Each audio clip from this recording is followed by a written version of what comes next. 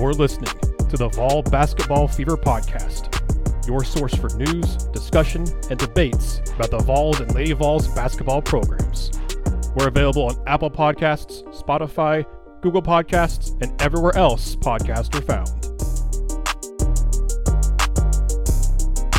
Hello, everyone, and welcome in to another episode of the Vol Basketball Fever Podcast. I am Nathanael Rutherford, joined by Gene Henley, and I welcome you all in to another episode of the show, one of the last episodes of the year 2021. Feels crazy to say that, but 2022 is almost here. Thank you all for tuning in. If it's your first time here, welcome into the show. If you're listening to this on podcast, you can check out the video version of this as well on our new YouTube channel. Go subscribe there while you're there, because we don't just do video versions of the podcast. I do matchup breakdowns for a lot of the big games of Tennessee. I've already done a couple of those now. We'll hopefully maybe do some other interview type stuff on there as well for other video content, so be on the lookout for that. You can also find us everywhere podcasts are found: Apple Podcasts, Spotify, Google Podcasts, you name it, we're there. In fact, leave us a 5-star review on Apple and leave us a written review. And in fact, now Spotify also allows you to do reviews and 5-star reviews and things. So if you'd be so kind, you guys can go on to Spotify if you listen to it on there and leave us a 5-star review on there as well. So leave us a 5-star review wherever you're listening to the podcast, because you can do that on multiple places now.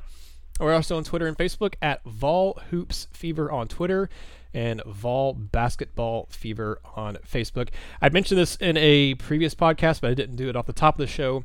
I did it near the end of it, so I want to go ahead and do it here off the top. And I mentioned before that if you leave a review, I'll read it here on the show. I'm going to read this one as opposed to doing it at the end of the show. I'm going to read it here right off the beginning. From Ray Steely, gave us a 5-star review, so thank you, Ray. Longtime basketball fan, great information, love having access to UT B-Ball Insight Weekly. Thankful for the Lady Vols portion of the pod as well. All Vol fans should follow. So again, thank you, Ray, for the kind review on Apple Podcast. Really appreciate that. That was left earlier this month. All right, Gene, we had to dive right into it here because Tennessee got a big win. And not just a big win, but they got a win that could really set them up well in a couple months here in March when it comes time for Selection Sunday. Tennessee pulls off a 77-73 win over number 6 Arizona, a team that I said going into it I thought potentially is the best team Tennessee's faced this year. It might be the best team Tennessee faces all season, but I don't know, because Tennessee has a pretty tough schedule moving forward to into SEC play, and then also with Texas looming as well. But point is, Gene, I thought this matchup for Tennessee was one that wasn't going to favor them in a lot of areas. I thought with the height Arizona had, with the way they played a really efficient offense, they had an efficient defense as well. Tennessee jumps out to a 16-2 lead in the game there at the beginning. It gives a lot of credit to Arizona for fighting back. They never could take the lead, but they tied it up twice in the second half. They were held to 21 points in the first half, was Arizona. Then they dropped 52 in the second half. So they figured some things out on offense. Tennessee's defense, wasn't as strong in the second half, but that defense was firing on all cylinders early, forcing a lot of Arizona turnovers.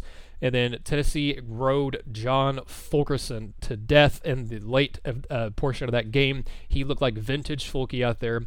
A double-double, 24 points, 10 rebounds, even had 2 assists in the game as well.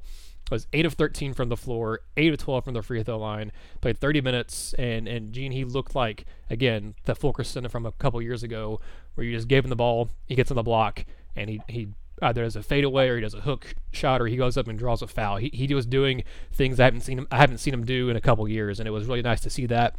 Tennessee, again, needed that because they didn't shoot great from 3. They basically shot 30%. I think they're like 7 of 24, 7 of 25, somewhere around there from 3 in the game. So not a great percentage from 3.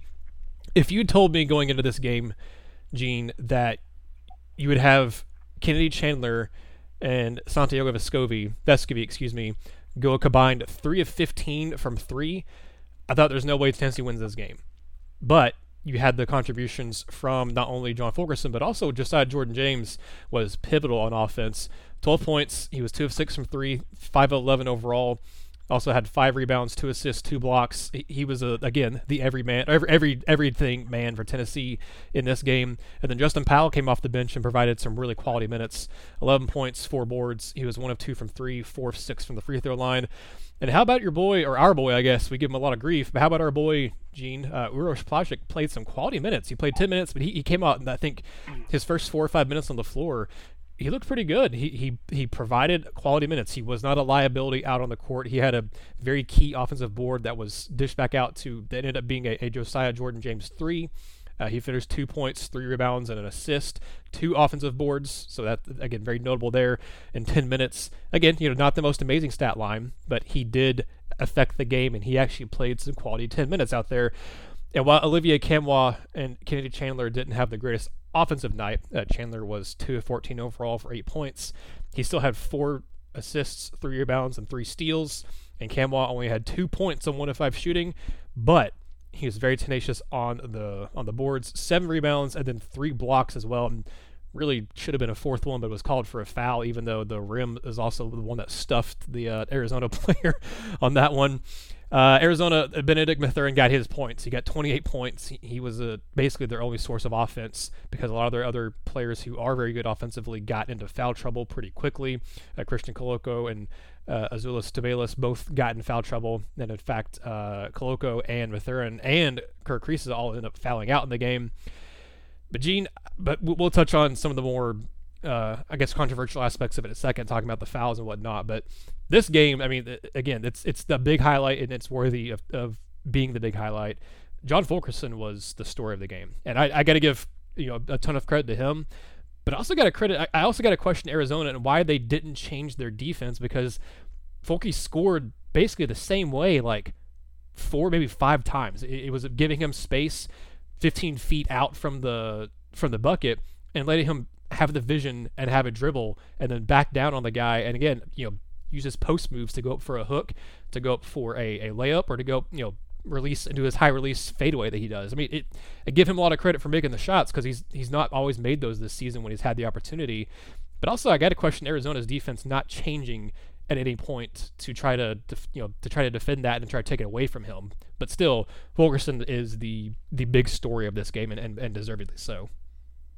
I do think that a part of the reason that Arizona didn't change its defense, dropping off, is in part because Fulkerson got a number of baskets just simply because he was just the hardest working guy on the court. Mm-hmm. I mean, heck, case in point, the last basket of the game, I believe, where Chandler just made a really bad decision on the drive, and that was that same coverage that led to it. And, it was the same coverage that was there. And, it was just Fulkerson just wanting, the whole want-to effect that you have in sports a lot of time, where the kid just wanted it more. And that's essentially what's the difference in that game, because there were so many times that, there were a number of times where Fulkerson either got to the free throw line or was able to score, just in part because he was just working harder than everybody else out there. I do, at the end of the day, it was a great victory for Tennessee. And, like you look and see, you kind of point out some of those other details. Josiah was I thought he was good throughout the entire game. When Josiah's engaged, I think that's a completely different team. I just do. And you saw that he was engaged, and, he had the early steal and dunk in the first half. He knocked down the big 3 off the Fulkerson assist in the second half. Then I think, he made a number of just big plays. Chandler, I thought, was just kind of up and down. I mean, as we talked, I think, in the previous podcast, that this is going to be one of those games where you start to figure out stuff about certain players and about this team. And I think we can get to that in a minute, but you started to figure out like what this team can be. And Chandler had some, he had some good moments. I thought overall he was okay. Decision making is a problem, I think, in some key moments, but still, like, he's your starting point guard. He's such a valuable piece. I think he played I think he played the most minutes on the team last night. I don't have my computer around me right now, but I believe he played 33 minutes, which may have been the most. Yeah, he played 34, and then he played 34. Vesco played 33. So yeah, he was the most. Okay, yeah. So I mean, that's still a person you need out there, and I do think the foul trouble with Vescovi kind of hurt some of that too. Mm-hmm. But you're going to live and die with those freshman point guards, and there's going to be good moments, there's going to be bad. I mean, I don't think that Chandler will always make that decision like he made at the end of the game. He just made it, he made it in a key moment last night. But we said this, I think, when we had branded this differently. I don't think people give John Fulkerson enough credit for how good of a play. Not opponents. Opponents, no, because you saw the double teams and stuff that were being run at him early. But I don't think people give him credit for just how good of a basketball player he actually is. For whatever reason that may be, I don't think enough people give that kid credit for how good of a player. And look, some of it is he does do a lot of just like flopping around. And look, there are a couple calls, and we'll get to it later. There are a couple calls that I thought were just Fulkerson flailing fouls, and early. Now I thought everything that happened throughout the game. I'm not saying that they weren't fouls, but I do think that there was some kind of aspect to some of the stuff that I saw. But man, my biggest takeaway was sitting back and looking at, another thing I was going to be interested in is just who is going to play. Because, we talked about this last week. The gimme games are done. You've had, going into last night, I think you had 10 games to kind of figure out exactly what your rotations were going to be, and 10 games for people to look and see just who Barnes is going to feel comfortable with and confident in. And man, I think we talked about this in the preseason when we talked about some things that could possibly be the case with certain players. And I don't know if people notice this, but Brandon Huntley-Hatfield's not in that rotation, right? At all. Played 2 minutes last night. I think he looked lost on one possession, and he did not see the court again. And one of the things I mentioned was it could be real easy.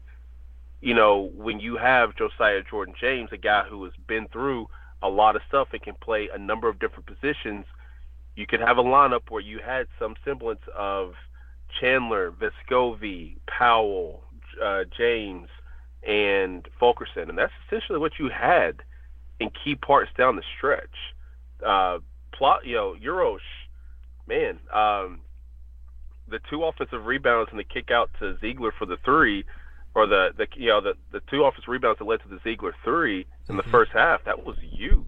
Yep. And it's just like that's a kid who I don't think you have to ask much of. Just ask him to have effort and energy, and like to see him as a part of that rotation was big. I thought Olivier was good. Yep. I thought that the players who needed to be good were good. But I mean, we've seen what Barnes typically goes about an 8-man rotation about this time this year, and we saw what that rotation was.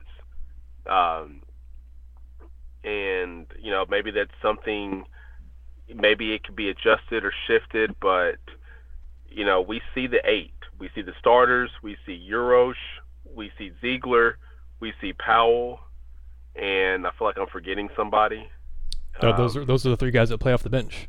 Okay, yeah, you were spot on. They all played like 20 minutes last night, and that's your 8. And look, if that's, and you can obviously, as last night showed, you can do a lot with that 8. You have plenty of reason to feel confident. I think you've got 10 home games remaining.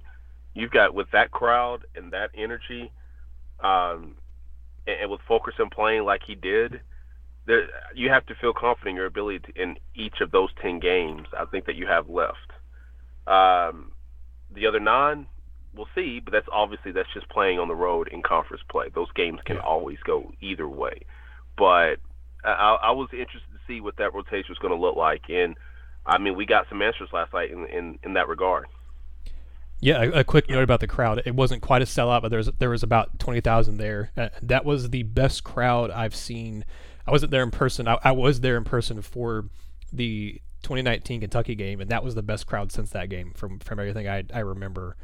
from being at that game when it was at Thompson Bowling, and Tennessee jumped out to a quick early lead in that game too and never let Kentucky back in it. That crowd was electric in that game, and this crowd against Arizona was also electric. It was an incredible atmosphere, and I do think it shocked, and kind of that also played into why Arizona was rattled early, because they played a road game against Illinois, and I said it in my matchup breakdown. I was like, they I don't think this will bother them because they played neutral site and they played a true road game, but I also know when Thompson Bowling is rocking, Illinois is not going to compare to a rocking Thompson Bowling arena, and I think that was proven right. I think Thompson Bowling, when you have 20,000, 21,000 fans in there, and they're rowdy and loud, and the team gives them a reason to be rowdy and loud.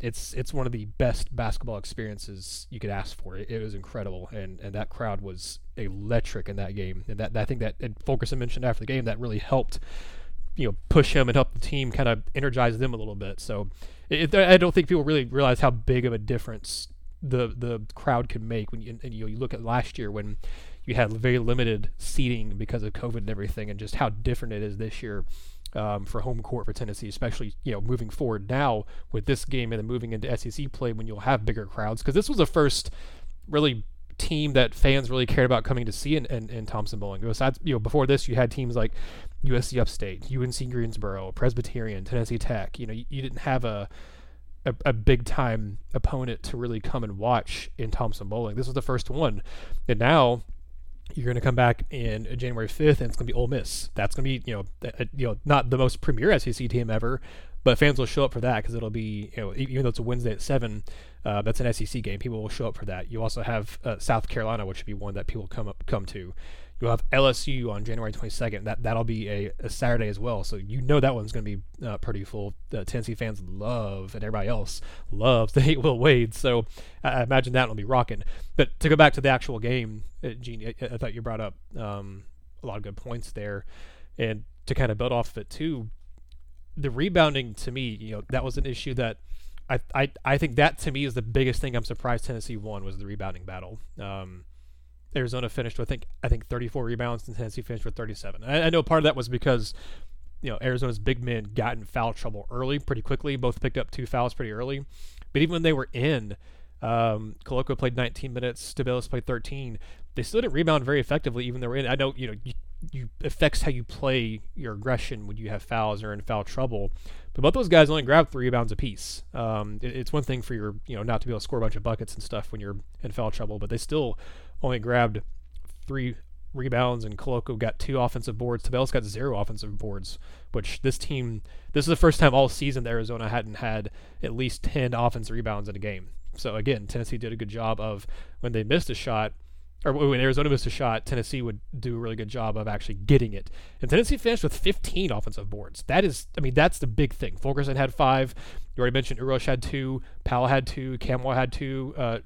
Josiah Jordan James had 3. Even Kennedy Chandler is credited with an offensive board. So, that was a huge advantage for Tennessee. I said coming into it, if Tennessee can keep it even in the rebounding and make Arizona turn the ball over more than they usually do, Tennessee has a good shot of winning, and they did both those things exactly. Arizona came into the game averaging 12 and a half turnovers a game and turned over 17 times. So Tennessee did a great job of affecting both of those things. But Gene, you were right and spot on talking about the rotation and it being eight guys, and that's basically all who played. Huntley-Hatfield played 2 minutes, and you mentioned it, he didn't look great in those 2 minutes. And then Victor Bailey Jr. only played 1 minute, which I thought, that to me was the even more interesting one, because I can understand Huntley-Hatfield not playing because he's a freshman, and Tennessee went to that 4-1 set for a while there, where you had a small ball lineup with James at the 4 and Fulkerson at the 5. And that's one reason why Camwell, he played 20 minutes. That's a good amount for him. I think you'd also ideally, if you're Barnes, like to see Fulkerson not have to play 30 minutes in a game, but when he's rolling, you keep him out there. That's a no question about that one.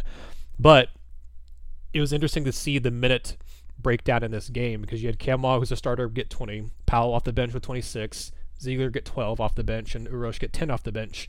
And then Huntley-Hatfield and Bailey basically were out there for a couple seconds and then were back to the bench. And I understood it. Powell, to me, I thought his defense was better than it had been for most of the season. And again, he's a young guy, so he's still learning. I just thought it was really interesting that Bailey didn't get really any play in a game where Tennessee's offense, after that really quick start, kind of never really got going. You never really developed a rhythm other than, of course, John Fulkerson and working kind of inside out a little bit. But you didn't have as much dynamic three-point shooting, as much dynamic offense in this game as you have in games past.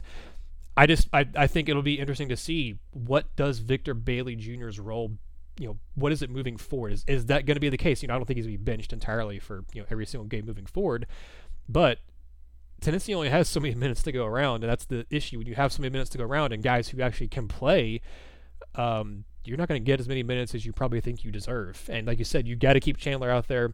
As long as he's not in foul trouble, you got to keep Vescovy out there. James does so much for you on both ends of the court that you got to keep him out there.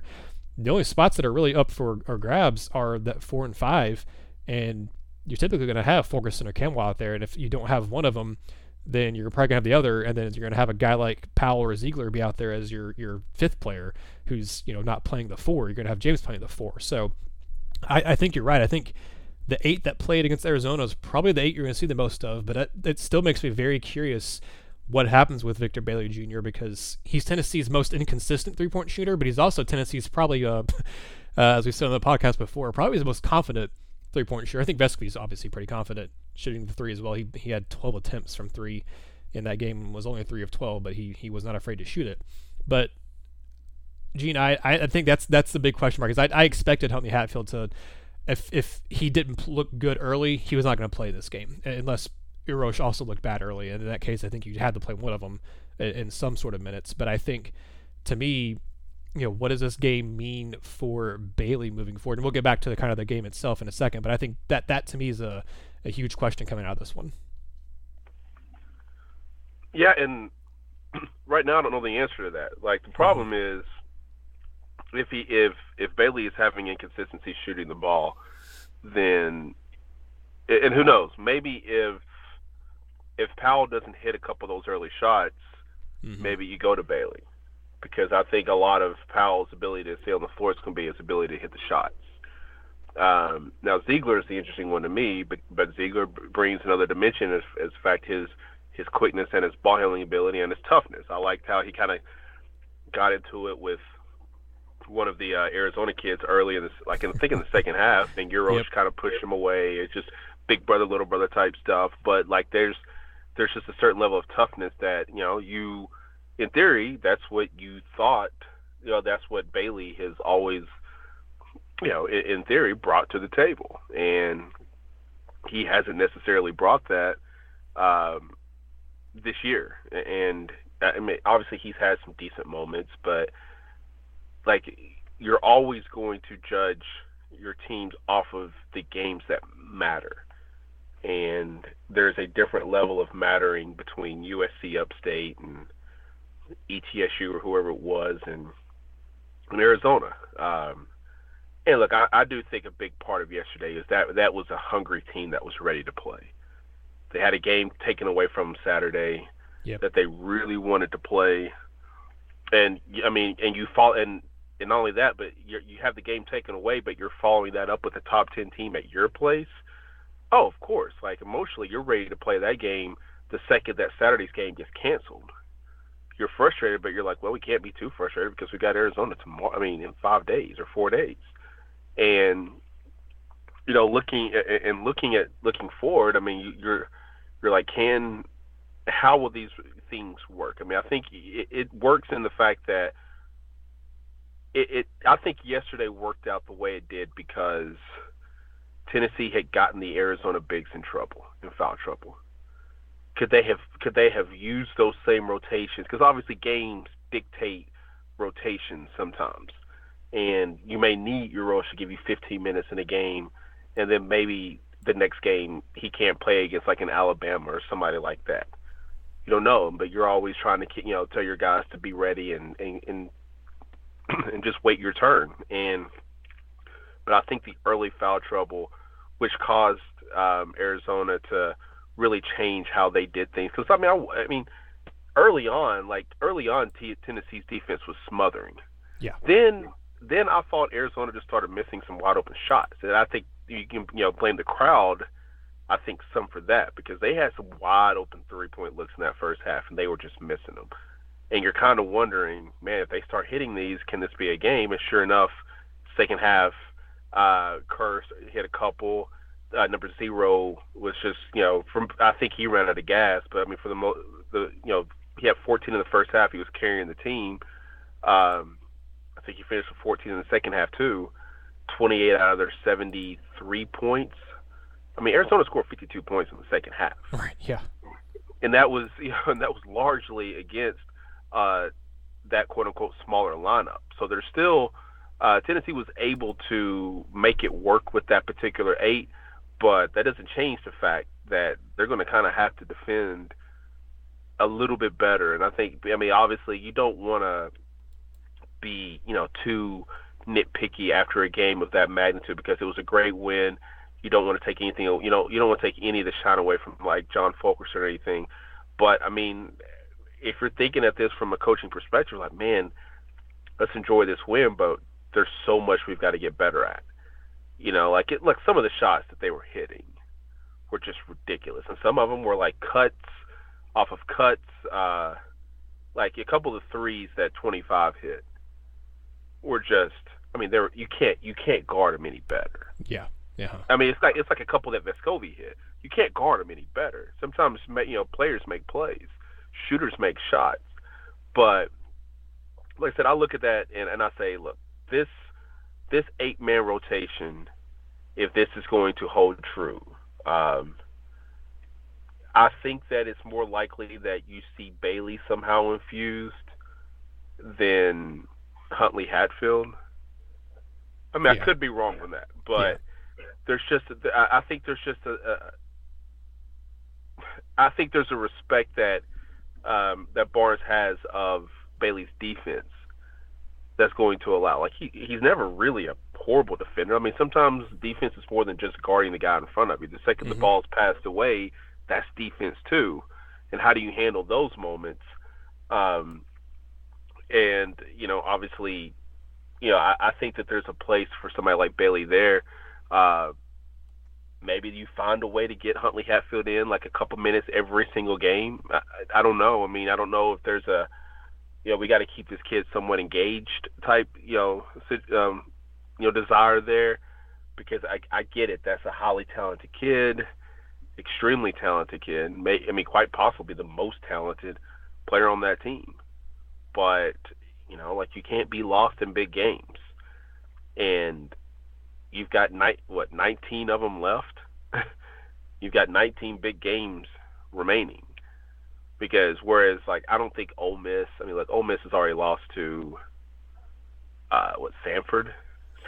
Ole Miss lost to somebody in the Southern Conference. So the SoCon is a really good league, but they lost to somebody last week, I believe.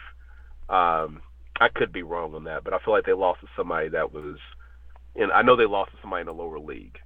And then you've got, I feel like Samford beat. I don't know. Anyways, I'm looking at it right now. Yeah, I was tweeting about it some last night. Let's see. Ole Miss lost to Western Kentucky and Boise State. Yeah, and then Marquette. So yeah, those are their losses. Yeah. I guess West is probably the worst one. Oh yeah, they got blown out by Western Kentucky. Yeah. Middle Tennessee almost beat them, I believe, is what it was. Yeah, it was close. That was a 62-52. But yeah, Western Kentucky beat them 71-48.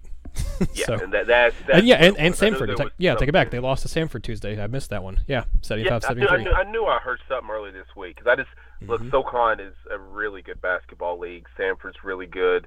Every team in that league is 500 or above. UTC has beaten VCU, and they have got a couple top 100 wins.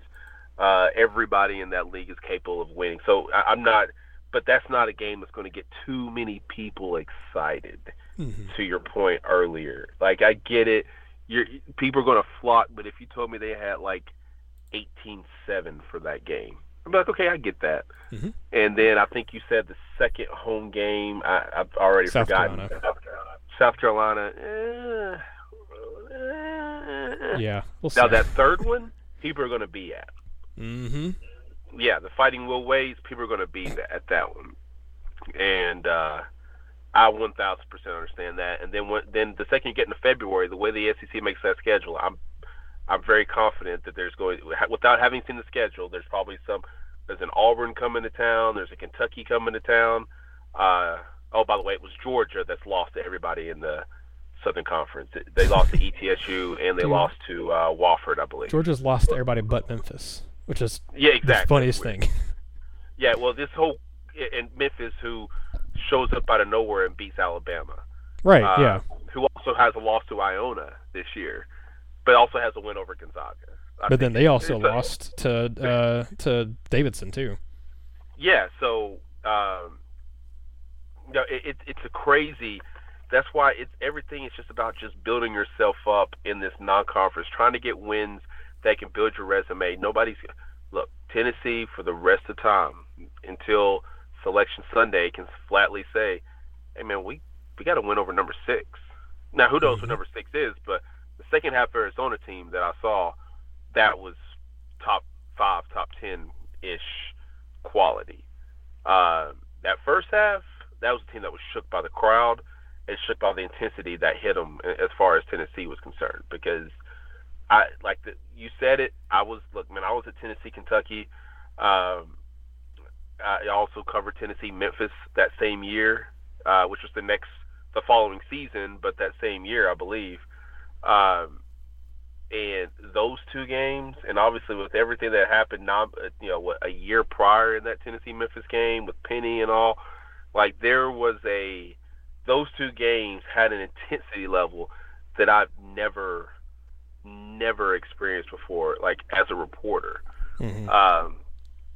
And to see the number of people that were at that game last night, I just thought that was really cool. And to hear like the intensity level, because that's a program that, look, man, when football started struggling a little bit, basketball started improving, and look, that basketball program has gained a number of fans just because of what they've been able to do under Barnes.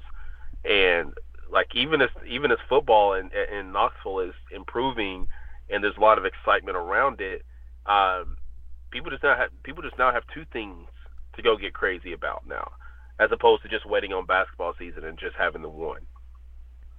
Yeah, and now you also have baseball that looks like it's hopefully going to be going for a while, and hopefully getting their renovations to Lindsey Nelson to make that capacity bigger too. So, man, yeah, that's a really good point. And you mentioned kind of the slate of home games. Looking at kind of the end of January and into February, I mentioned LSU on the 22nd of January, Florida on the 26th of January. That'll be a big one. I know it's on a Wednesday, but it's Wednesday at 6 o'clock, which is weird. So maybe that'll be a late arriving crowd, but I think even a late arriving 16, 17, 18,000 for that one wouldn't shock me.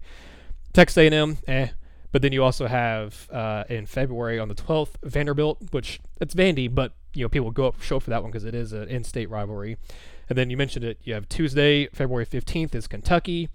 You have on February 26th is Auburn. So yeah, February has some big time, typical big drawing home games for Tennessee. And that Auburn one will be on a Saturday it says either noon or 4 p.m. So they apparently don't know the tip-off time for that one just yet, but that'll be noon or 4 p.m. And then Arkansas to close out the year at home and close out the regular season is March 5th, either at noon or 2 p.m. So those February games and that last one in March and the end of January is going to be some big drawers for Tennessee for the crowd there. All right, Jim, we've kind of touched on it a little bit. Let's just jump right into it here now. Let's talk about the fouls and the discrepancy in this one for Arizona and Tennessee, because I think there were some earned fouls, and I think there were some light whistles or some weak calls or whatever. If I'm an Arizona fan, I've seen a lot of them complaining after the game about Arizona getting bad whistle and the fact that refs gave the game to Tennessee and whatever. I don't think the refs gave the game to Tennessee, but I 100% will agree with any Arizona fan who has a gripe about the whistle, because Tennessee got some favorable calls. They absolutely did. They got the home whistle on this one. And it's not just the foul discrepancy of 28 fouls on Arizona to I think 16 to Tennessee. It was some of the fouls that were called, especially you mentioned. I think there was a couple of Fulky flailing around that picked up some calls early on, especially. But there were some obviously ones that went against Tennessee that that were questionable. I just don't think it was a great officiating crew, and you could say that for probably 90% of college basketball games nowadays. That it's just not a great officiating crew. I just don't think it's hard. It's not like it's an easy job either. It's hard to be an official in basketball with all the action and stuff going on and the decisions you have to make in a split second. But I will entertain Arizona fans who will gripe about the whistle and say, hey, Tennessee got the favorable whistle. But I'm not going to entertain people who say that, to quote the Field of 68 podcast, not really quoted, but to quote their headline, that Arizona was robbed, or someone, the other people saying that it was Tennessee, it was Arizona versus Tennessee versus the refs. I don't think the refs did a great job in that game, but I don't think you'd be hard pressed to find a game where refs do a good job in college basketball. But I also think that I understand the gripe, but also maybe don't turn the ball over 17 times. Maybe don't get rattled by the crowd and allow your team to fall behind 16-2. Maybe change your defense a little bit when you see something constantly working against you. I don't know, Gene. I will complain about officiating, but I will never say it's a reason why a team lost unless it is a blatant reason why. Unless it's a call that reverses, for example, in football, reverses a touchdown or takes points off the board. Unless a call takes points off the board and it's a wrong call and the game ends up being ends in a one possession game or something like that. That's the only way I will say that, hey, officiating cost a team a game. Even then, you can point to other mistakes the team made in the game and say, hey, if they do this better, then that officiating wouldn't have come into play, and they would have won the game anyway. There are other things I can point to Arizona could have done better or should have done better, and they could have won this game. And even despite all that, they still made it really close. And again, came back and tied it twice in the second half, and it was only a 4-point loss on the road in a really hostile environment. So again, I think this Arizona team is a really good team. But I got to acknowledge it, Gene. The whistle did go in Tennessee's favor. And it's not to say that, Tennessee didn't deserve the win, because they did. Because even with those fouls, again, Arizona did enough to win the game. Whether you want to say it was the deciding factor that Arizona lost, it was because of the officiating, I would disagree with you, because I think Tennessee did enough to earn the win too. But yeah, I definitely think Arizona fans have a reason to complain about the officiating, because it was a little one-sided, and I think it was partially because of some acting jobs in Tennessee, but there were also some, I think, bogus calls on both sides. I just don't think you're going to struggle to really find a really well-called college basketball game nowadays, because I just think the officiating level is not great across the board. Yeah, I mostly agree. I don't think I'm never going to judge whether or not a game was fairly called based off social media reaction, because I know that that's typically fans who are always going to try to take the perspective of my team was robbed or my team was perfectly fine. It was a perfectly officiated game. Well, it was horrible. Well, the answer is probably somewhere in the middle. And I think that if anybody is, I think the bigger issue, I don't think the issue is the 28 fouls against Arizona. I think the complaint is more just the 16, because it just, I did hear a snippet. I'm friends with one of the people who was actually doing the Arizona Was Robbed podcast. He actually sent me the entire thing. I haven't had a chance to listen to it yet, but he and I were texting back and forth, and like a little after I saw it, I texted him, he responded. But I think the issue is more just simply the 16 on Tennessee, because of how Tennessee plays. And when Terrence Oglesby, he did make the comment. He said Tennessee does not play soft. There's nothing soft about that team. So, and then whoever the other guy was told the story of, I guess he was an assistant college basketball coach. I didn't really recognize him at first glance, but he had just told a story about how they basically got a foul on Grant Williams because of something that Tennessee does, on the opening tip, where, when somebody tips up, the ball goes up, they try to tip it, and somebody like Grant immediately tries to clear you out so that Tennessee can get the ball. And I think maybe they had a kid flop or something, and they end up calling a foul on Grant 2 seconds to a game. But I think that's more of what the issue is. Like, I didn't see too many. I didn't see too many that were just flatly missed. Mm-hmm. There were a couple that I thought that the way the game was going, you could have called, and I think if you ask Tommy Lloyd, that's what he would probably argue, is the fact not necessarily that we fouled 28 times, but if you're going to make this your whistle consistently on both ends of the court. Yeah, because right. that does affect how players play. Like if I'm defending somebody, I put an arm bar into their back, and the second the kid gets the ball, he maybe flails forward, and you call a foul on me. Okay, but then when those roles are reversed and the ball's thrown to me, and I feel that same arm bar, and maybe I'll flail forward, you got to make that call too. And there's just that, and that's where I think sometimes in games people don't necessarily know how to play because, man, you called that down. I attacked the basket, made a layup. I'm sorry, the guy I was guarding attacked the basket, made a layup. I hit him in the hip. He made the layup, and you called a foul on me. The exact same thing happened down there. I made the shot, but there's no foul.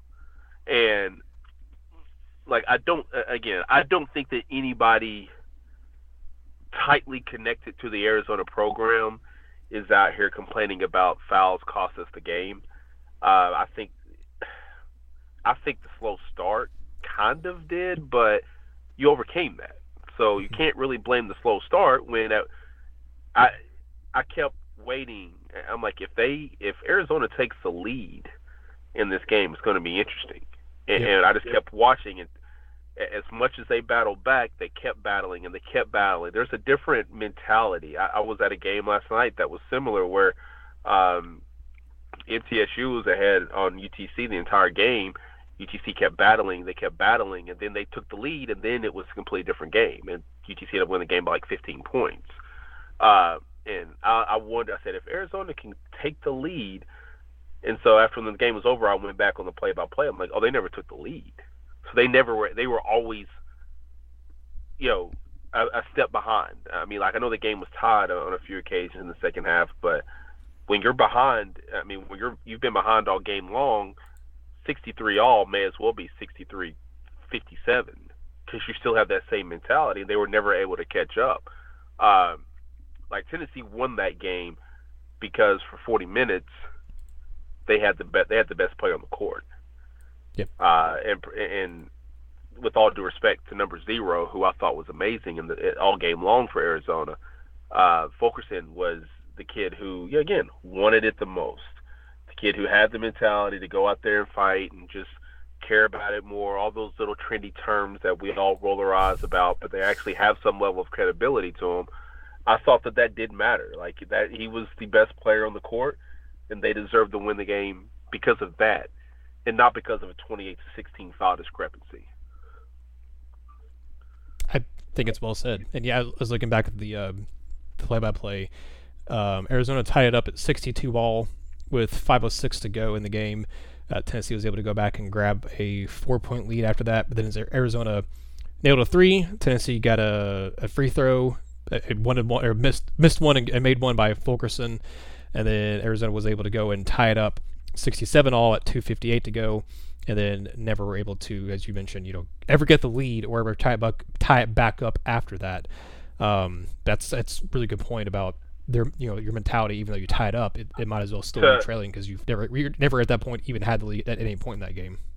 To quickly interject that, if people really want to complain, they should probably look at the technical foul that 25 got. That was about to bring that because up. That played such a huge role because I'm pretty sure it was either a tie game or a 1-point game. All of a sudden, Tennessee gets 2 free throws, and then whoever was at the free throw line, I think that was Powell too. Mm-hmm. He hit 1 out of 2, so you just got 3 free points.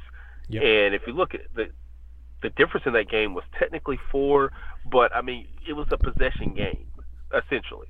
And you gave up 3 free points on a possession that you didn't have to give up. You were going to give up at least 1, perhaps 2. But you gave up 2 points that you didn't even need. And if you look back on the play, I think I know what he was doing. I've done this before myself, and it's when Because if you look at the replay, he's not looking at the ref. But there's a way that you can communicate stuff to your teammates where you're also mocking the official, to where you're saying something like, don't worry about that crap call. Don't worry about it. Hey, we're good. Don't worry about them. We know it was a bad. And you're saying stuff to your teammates, but it's also mocking the refs. Mm-hmm. And I would not be surprised if it were to ever come out, and it's obviously not, that was something. Because if you just looked in that moment, he's not looking at the ref, and whatever he was saying was bad enough for at least one of his players to try to stop him from saying whatever, to try to stop the official, because he saw the teammate, I think it was number 4, saw that they were about to tee up him, and he was like, no, it was too late. He had already teed him up. And immediately, whereas the rest of the team was all confused, number 4 and I think it was number 5 were both mad because they knew exactly what he was doing. So if people want to complain about stuff, and I'm not saying they are, I mean, apparently they are, you have to point to moments like that, because 28-16 doesn't matter if you don't give up those 2 free points, which, when you look back, looked like they were pretty legitimate, because 2 of his teammates were trying to prevent it from happening because they saw it and he didn't even see it, and then he tried to act dumb and probably told the coach, I didn't say anything. I wasn't even talking to him. Yeah, but you were saying something that you knew its intent. And that, so I'm sorry to cut you off, but that was one of those things I completely forgot about until you started talking about it. And I'm like, little moments don't matter until they do. And you lose a game by 4 that you had every opportunity of stealing on the road, a game that you started horribly. You have to be, if you're going to play in Knoxville, man, especially right now, you've got to be 15 points better. And that's got nothing to do with officiating. That's got everything to do with the way that team plays at home, now that they've got their crowd back. You know, like all of that stuff that they have to their advantage right now. You have to be 15 points better. And guess what? Which means you can't make the silly mistakes that could potentially cost you in a close game, which is exactly what last night's game was. Yeah, I was going to circle back to it, so I'm glad you went ahead and brought it up. But yeah, it was a 1-point game at that point when Powell went to the line. It was 63-62. He was there at the line, and like you said, Kerr Kriisa got that whistle for technical. Powell made both of his technical free throws. He missed the next one, but then he ended up making the another one that he did there. But yeah, he was 3 of 4 on that run there, was opposed to being maybe 1 of 2 or 2 of 2. Like I said, that was 3 free points that made it a 1-point game up to a 4-point game. And then granted, 10 seconds later, or not even 10 seconds later, Justin Keir goes down and nails a 3 and makes it a 1-point game again. But that was the difference in it being a 1-point game to potentially Arizona having the lead at that point. So that was a really good point. And I was going to ask you. And sorry to tie a bow on this. Mm-hmm. A technical foul, I'm pretty sure, is a personal foul. Yeah, he got, because that ended up being his. Fouled out. I think that ended up being his 4th, and yeah, he ended up fouling out later on. That's a foul that you could have. You're not able to help your team at the end of the game because of that foul. So that matters. Like, those are again, that matters as well. Sorry about that. I'm on a roll. I'm excited. People who don't know, I don't typically have a chance to watch the games. But today, I sat down. I had an opportunity to watch the game beginning to end. So I've got thoughts, I've got details, and so the thing is not the only wise one on this particular podcast. I've got information. I've got notes too. Well, my question to you, and then we can kind of move off this game too, but my question to you about that foul is, did you think it was a weak call? Because I saw people, more Arizona fans than anything else, saying that was a weak technical call. But I also think it's not just that specific moment. I look at Kerr Kriisa, and I saw this from other Arizona writers. He's not quite at the same level as a Marshall Henderson, but he's that kind of guy where he has attitude and he's always drawing off. You saw him in the game; he's a very just passionate player, yelling and getting his team fired up, and himself getting fired up. I don't think it was necessarily just that moment. I think it might have been just a culmination of, him jawing off the entire game. But I am curious your opinion on it, Gene. Did you think it was a weak technical foul call? No, because I don't know what was said. Because if he did things in the scenario that I kind of framed out, that I kind of just laid out, where he's talking indirectly to the refs, but he's looking at his teammates, that's technical worthy, because you're showing up the refs because you didn't like something that may have been called. And that kind of looked like my perspective when I was watching it. Was, it seems to me the way that his teammates tried to run in because they saw it happening, and the fact that the official did not care and teed him up, because in that moment when he's stepping into the lane and he's just saying, hey, let's go guys, hey, we're good, you're not going to tee that up. But if he's saying something else that's not, screw these refs, guys, don't worry about them, let's just do us, you got to tee them up.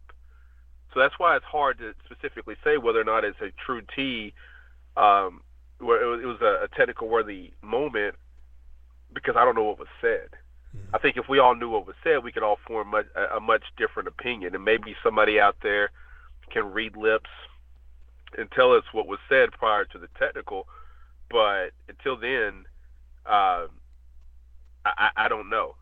And hold on, Nathanael, let me throw this back at you, because if you brought up the number 25 and Marshall Henderson comparison, I've got a comparison for you because of something I said earlier that I don't know if Tennessee fans will appreciate, but please let me finish.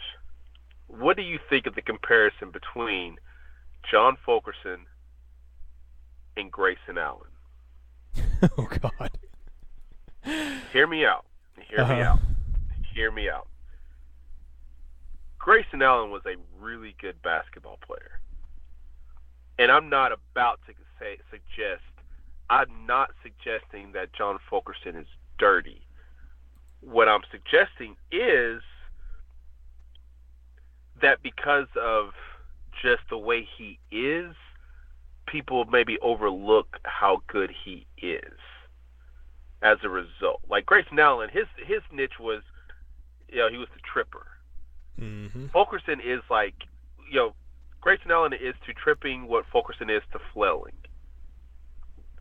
I think that's fair. I think that's fair. Yeah. And that's what I'm saying. Like, people will sit there and think that John Fulkerson stinks. And I'm like, no, this is a talented basketball player, man. It's like his attack when he had the ball in the corner in the second half, and he got that kid, he broke him down, took 2 dribbles to the lane and made the left hand. I know he's left-handed, but he makes the layup going to the, driving to the center of the rim. Like, that's a tough play over a kid who's like 6'9", 6'10". That's a tough play.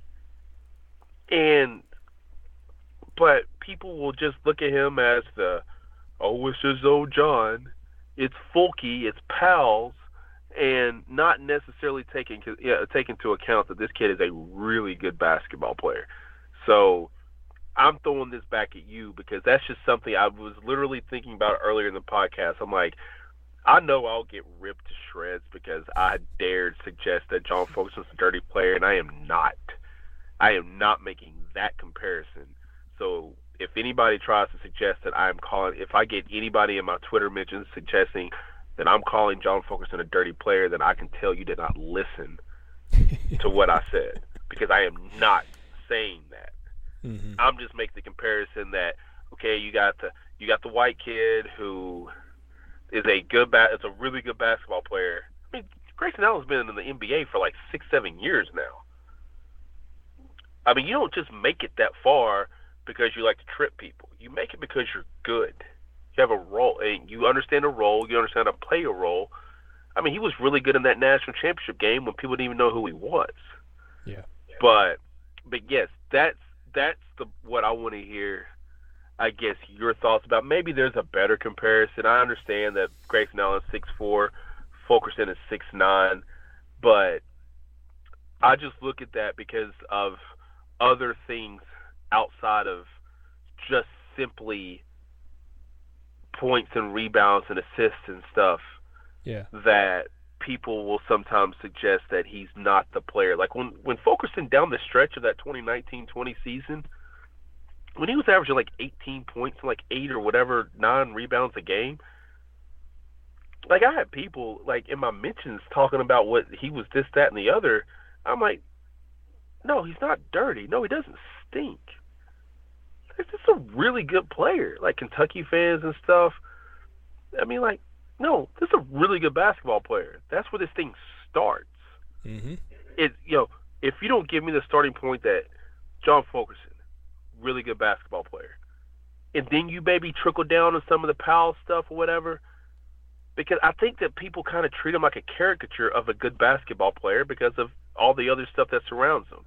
Like when was the last time that you were in the zone like this? Last night when I played Fortnite, like stuff like that. Like because of that, so they treat him like a caricature of a good basketball player. I'm not suggesting the media is doing this. No. I'm not suggesting, but I'm suggesting that people will latch on to comments like that. Oh, he's just the every guy. He's just this. He's just old Fulky. And, no. Like, to me, the starting point is this is a really good basketball player. And then go down from that. But I just feel like there's just so much that's attached to him, much like there was with Grayson Allen, that it's hard for some people to wrap their mind around the fact that they really are good basketball players because of the other stuff.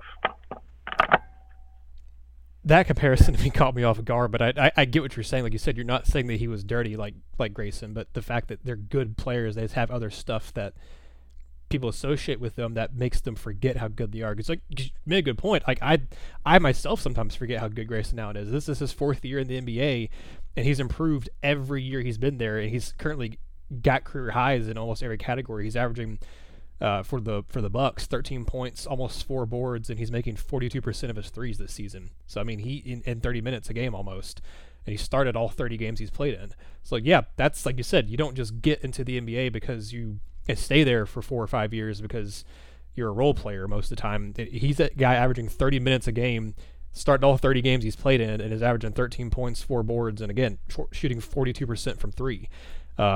Pretty dang solid, if you ask me. And again, I don't like Grayson Allen at all, but he's developed every year he's been there, and is a really good player. He was a really good player at Duke, man. I mean, he was a guy that averaged. I want to say, gotta look at his stats really quick, but he was a guy that averaged a lot of points and a lot of just doing a bunch of stuff for them.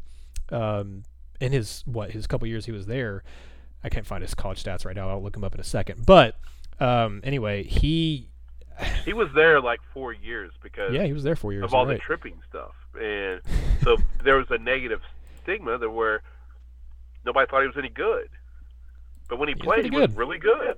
He was a first-round pick. He was number 21 overall pick in the league. I think he's number 20 overall pick. Yeah, he was a guy who in his second year averaged almost 22 points a game for him, and that went down in his last couple of years, but he still averaged 15 points a game in his last 2 seasons for him. It was still a pretty darn good three-point shooter for Duke. So yeah, I mean, I think people forget how good he was. He was a 2-time all ACC player. Again, won the national title as a true freshman on that team. It also, to your point about Fulkerson, you're right, because he was a guy as a true freshman. Again, granted, he didn't play a bunch of, I guess, like Justin Powell. He didn't play against a bunch of big-time teams in his first year before he got hurt. But in 10 games as a true freshman, in 16 minutes per game, was averaging 5 points and 5 rebounds, basically, per game as a true freshman in a Tennessee team in 2016-17 that wasn't great, but had some young, good talent on that team that, ended up being really good players moving forward for Tennessee. But that's how good he was. Before his injury, he was already averaging as a true freshman basically 5 and 5 in just 16 minutes a game coming off the bench and starting some games. He started 6 of the 10 games he played for Tennessee that year. And look at his game logs because I'm curious who he played against in those games. I mean, he wasn't anybody great. He played UTC, he played Appalachian State, but that was the UTC team. Take it back. That was the UTC team that beat Tennessee that year. That was just more, I guess, indication of how bad Tennessee was, but that was also a pretty good UTC team. But he played against Wisconsin, he played against Oregon, he played against UNC. He didn't do anything really against Wisconsin, but against Oregon, played 37 minutes and got 12 points and 10 boards as a true freshman, 5 blocks as a true freshman. Against UNC, another game that Tennessee lost, He played 24 minutes, had 8 points, 4 rebounds, and 2 steals as a true freshman. As a guy who wasn't a 4-star, 5-star true freshman. That's how good John Fulkerson is. That was a true freshman John Fulkerson playing against high quality opponents in those 5-6 years ago, and putting up points and getting rebounds against some really good teams. And obviously ends up getting hurt and misses the rest of the year, and then he wasn't the same the next season because he was still recovering, and again was more of a role player in the next couple of years anyway. But then when he got healthy, again, we saw what he was in 1920. So I think your point is it's a good one, Gene. I also think, honestly, a maybe even better comparison for him would be his one-time teammate, Grant Williams, because I think if he learned – if Fulkerson learned the flopping and flailing around from anybody, it was from Grant, because I love Grant to death, but – and I don't think it was nearly as much flopping as a certain Kentucky radio host would like it to be, but Grant definitely flopped, and Grant flops in the NBA because everybody flops in the NBA. I think it really, if you're going to look at it, but people knew how the thing is though, people knew how good Grant Williams was. It wasn't like you said, he wasn't a caricature to the extent that I think John Fulkerson is, where he's this this kid from Kingsport who's kind of a country hick boy who's got that you can definitely tell he's from Tennessee, he's from the South, the way he talks and his accent he has. That people forget how good he is. People never really forgot how good Grant was. People pretty much knew how good he was. But I think if you're looking at his personality and his demeanor on the court and the I guess you can call it savvy if you want to, the savvy way he's able to embellish fouls and draw fouls on opponents, Grant was just as good at that, if not even, maybe I don't want to say even better, as I think Fulkerson's the best I've seen at Tennessee in a long time in terms of embellishing fouls and drawing fouls on opponents. I mean, he drew 13 in the game on Wednesday night against Arizona, but he learned that. I mean, I can guarantee you he learned that from Grant, because being his understudy for a couple years there, and being the role player that would come in and fill in for him, he learned that from Grant. And Gene, I know you will not argue with me. Grant 100% flops sometimes, and all the time, but he definitely did at Tennessee, and he definitely does in the NBA. But he likes to also embellish some of those fouls. And I think Fulkerson absolutely learned from Grant on that one.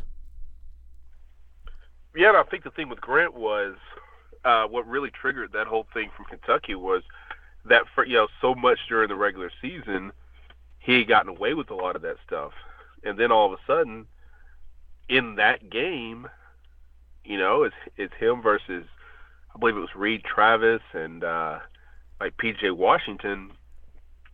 You weren't getting those calls, and so when you're not getting those calls, now you're just a guy that's out there just flopping. I mean, if you're going to flop with a purpose.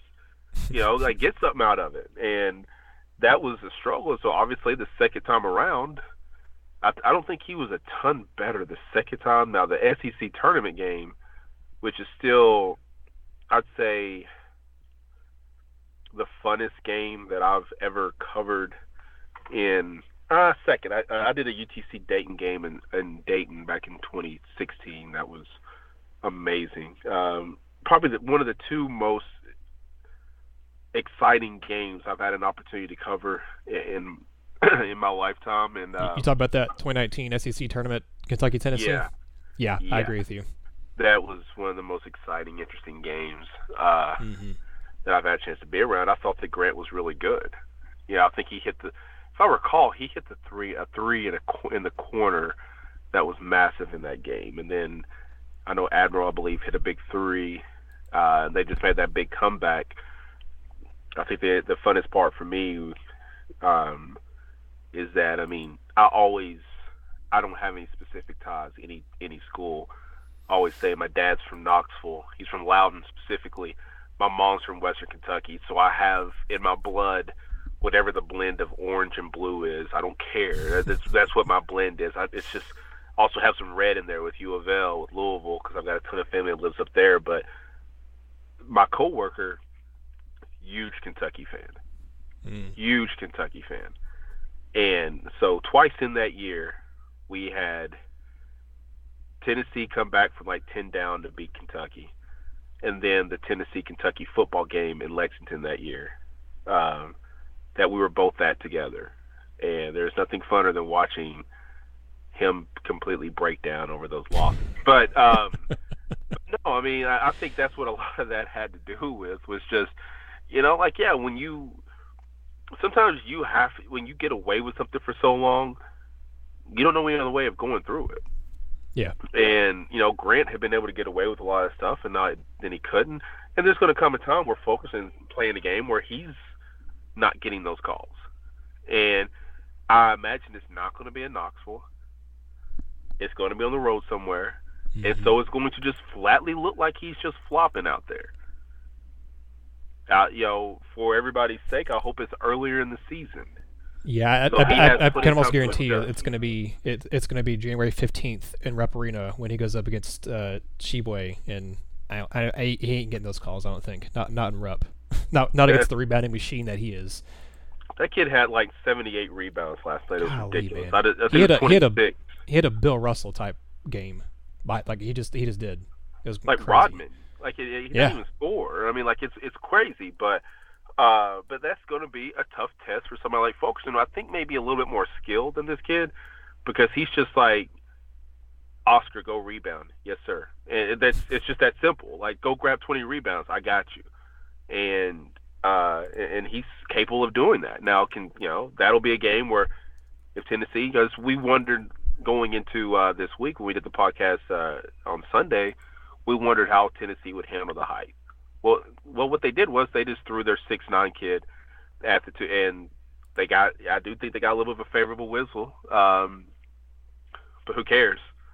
Both those guys are in foul trouble in the first half, and that kind of negates what you're doing, and it's hard for those kids to get back into a flow. So therefore you won.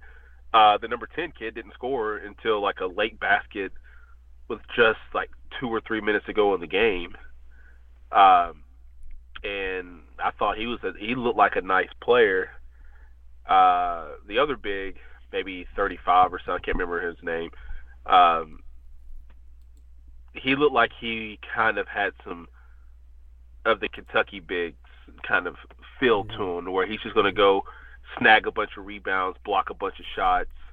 Yeah, that was Christian Coloco. He's built more like a typical center type player. Yeah. Yeah. So I mean, and look, like if you can combat height with fouls, because I'd imagine that if this was a home and home series this year, and they were going to Arizona to play, that game would look vastly different. Oh yeah. Oh yeah. It would look vastly different, because that was an intense game. It was a good game. It was an intense game.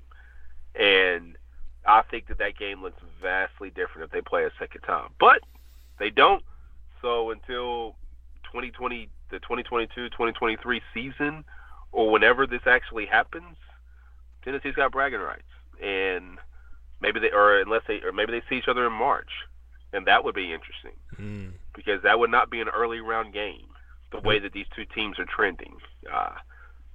I do think it'll be a good one, but I mean, we'll see what happens with Tennessee this week, because I don't think they play again after Christmas. So the 29th.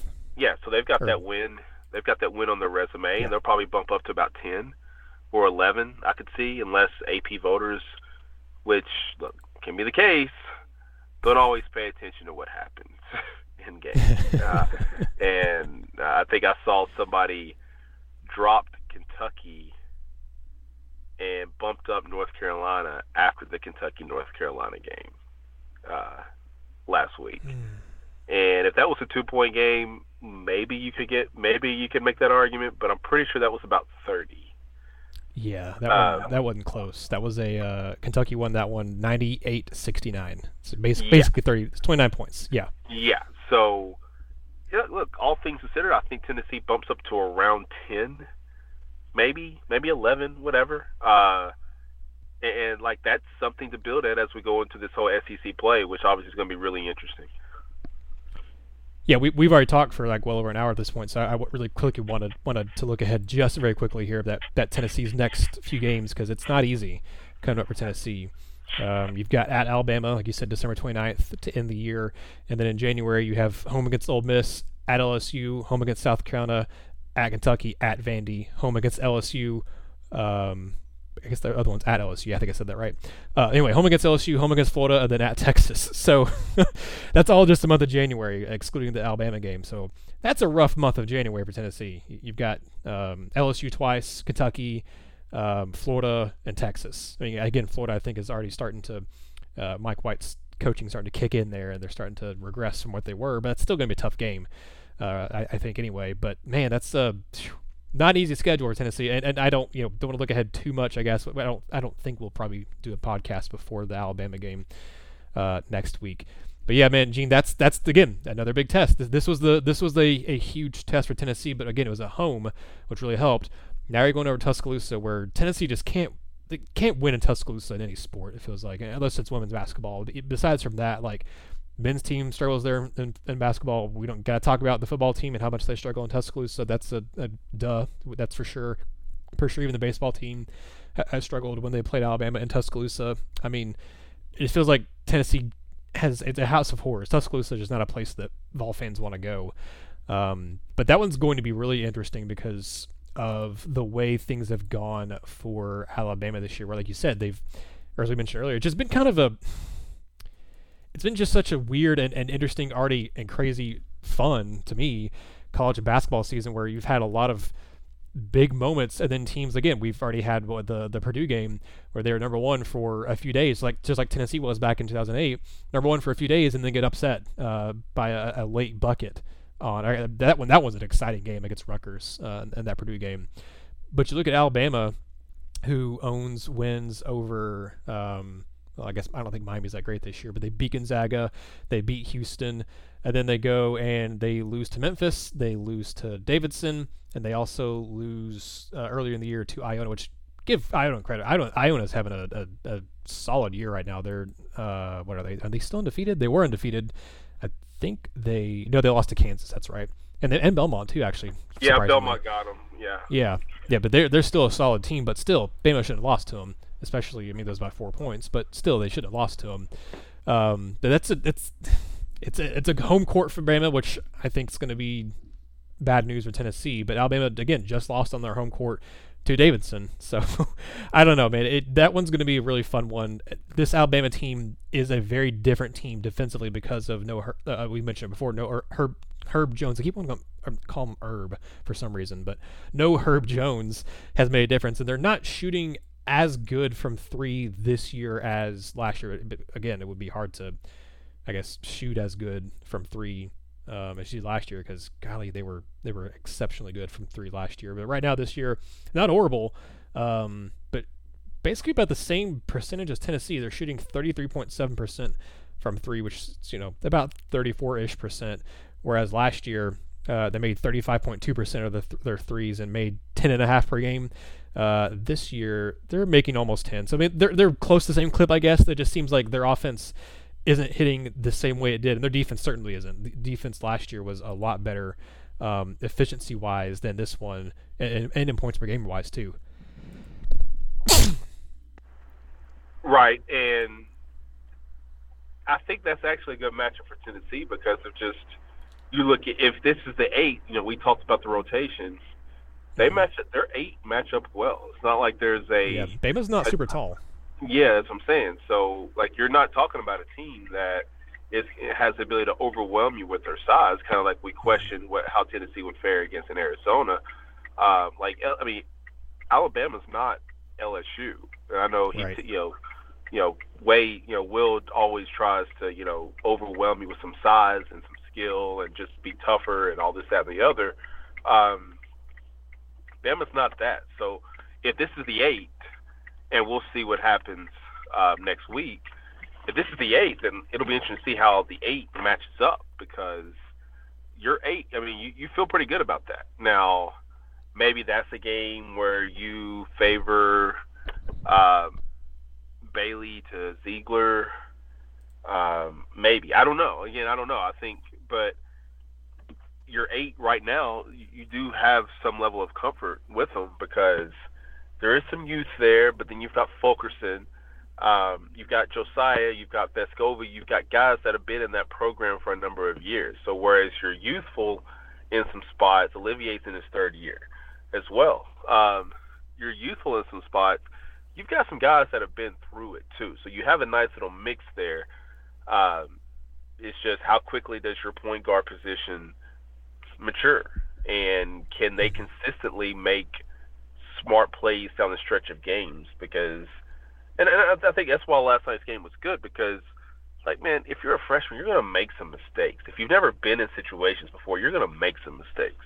Like that play at the end of the game, if I'm Barnes, I'd be like Nick Saban at halftime of that Texas A&M game. Like, I'm frustrated, but I'm also kind of smiling because I'm like, I got something I can show them on tape. That's all I need.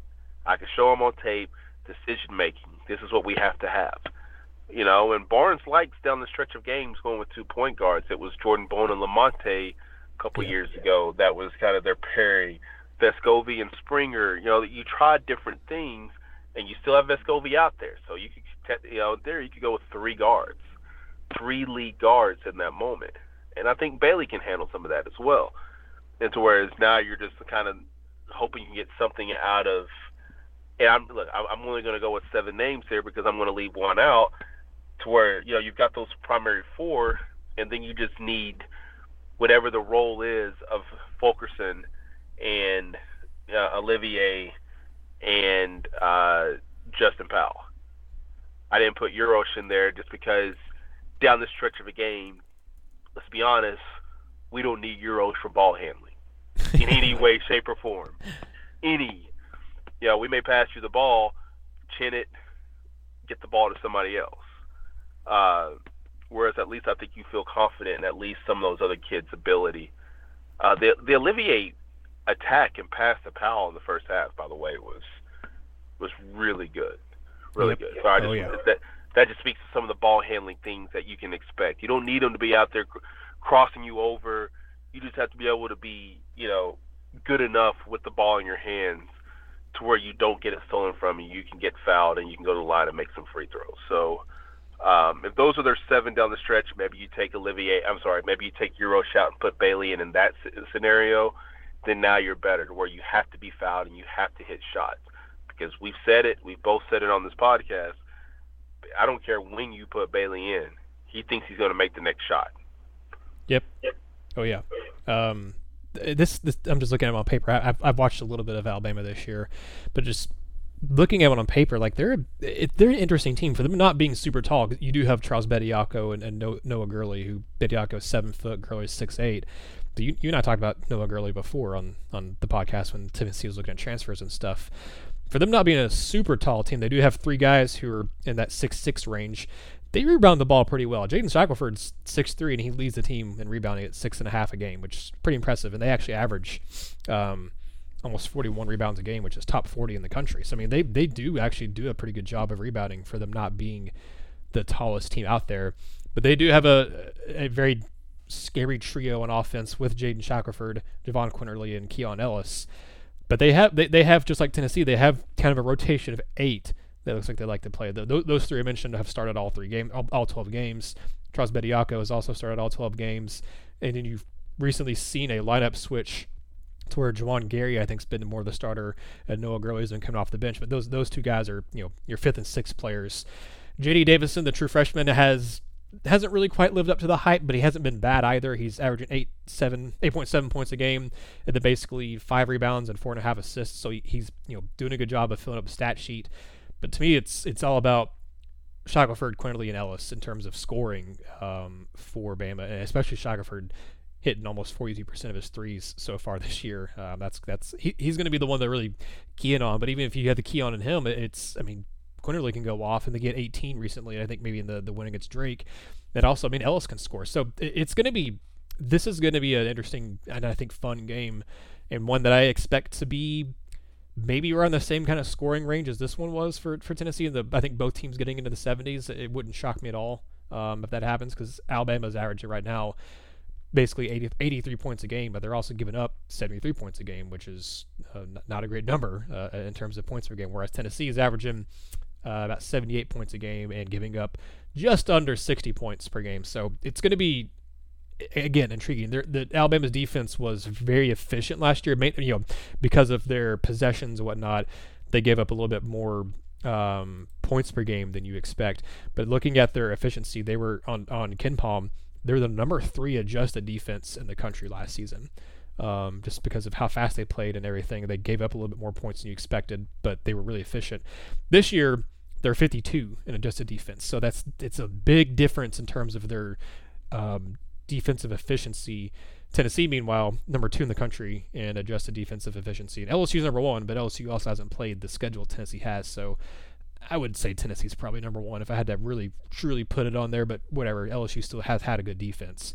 But Gene, Alabama has the number 9 adjusted offensive efficiency on Ken Palm. Again, that's just Ken Palm. That's just one metric.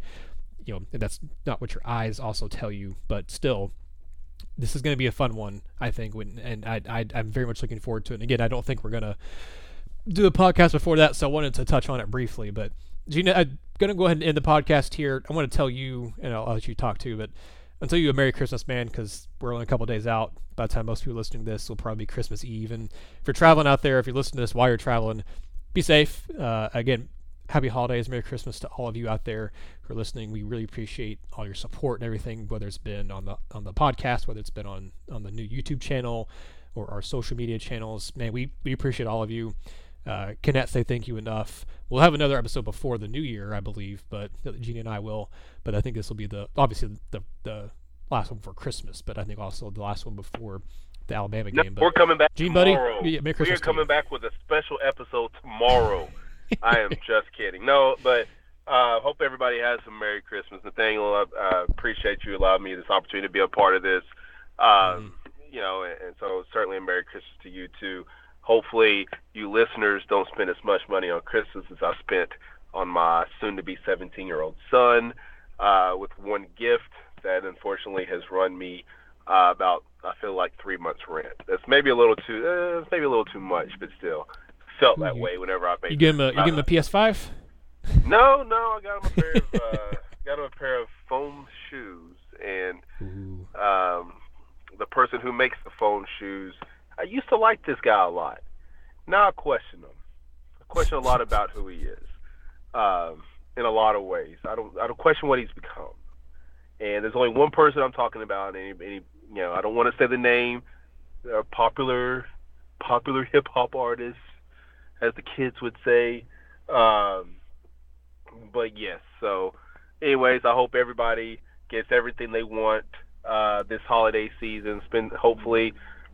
Those who have an opportunity to spend time with friends and loved ones, do so. Hug them, kiss them, love them.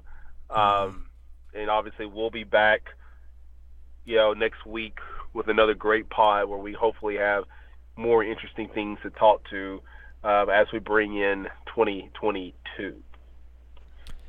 Absolutely. Well, guys, thank you all so much. Ladies and gentlemen out there listening to the podcast, thank you all. Again, as Gene and I both said, Merry Christmas, Happy Holidays, and we hope you have a safe and wonderful one. Signing off for Gene, I am Nathanael, and this has been another episode of the Vol Basketball Fever Podcast. Thank you for listening to the Vol Basketball Fever Podcast. Subscribe to the show so you'll never miss another episode.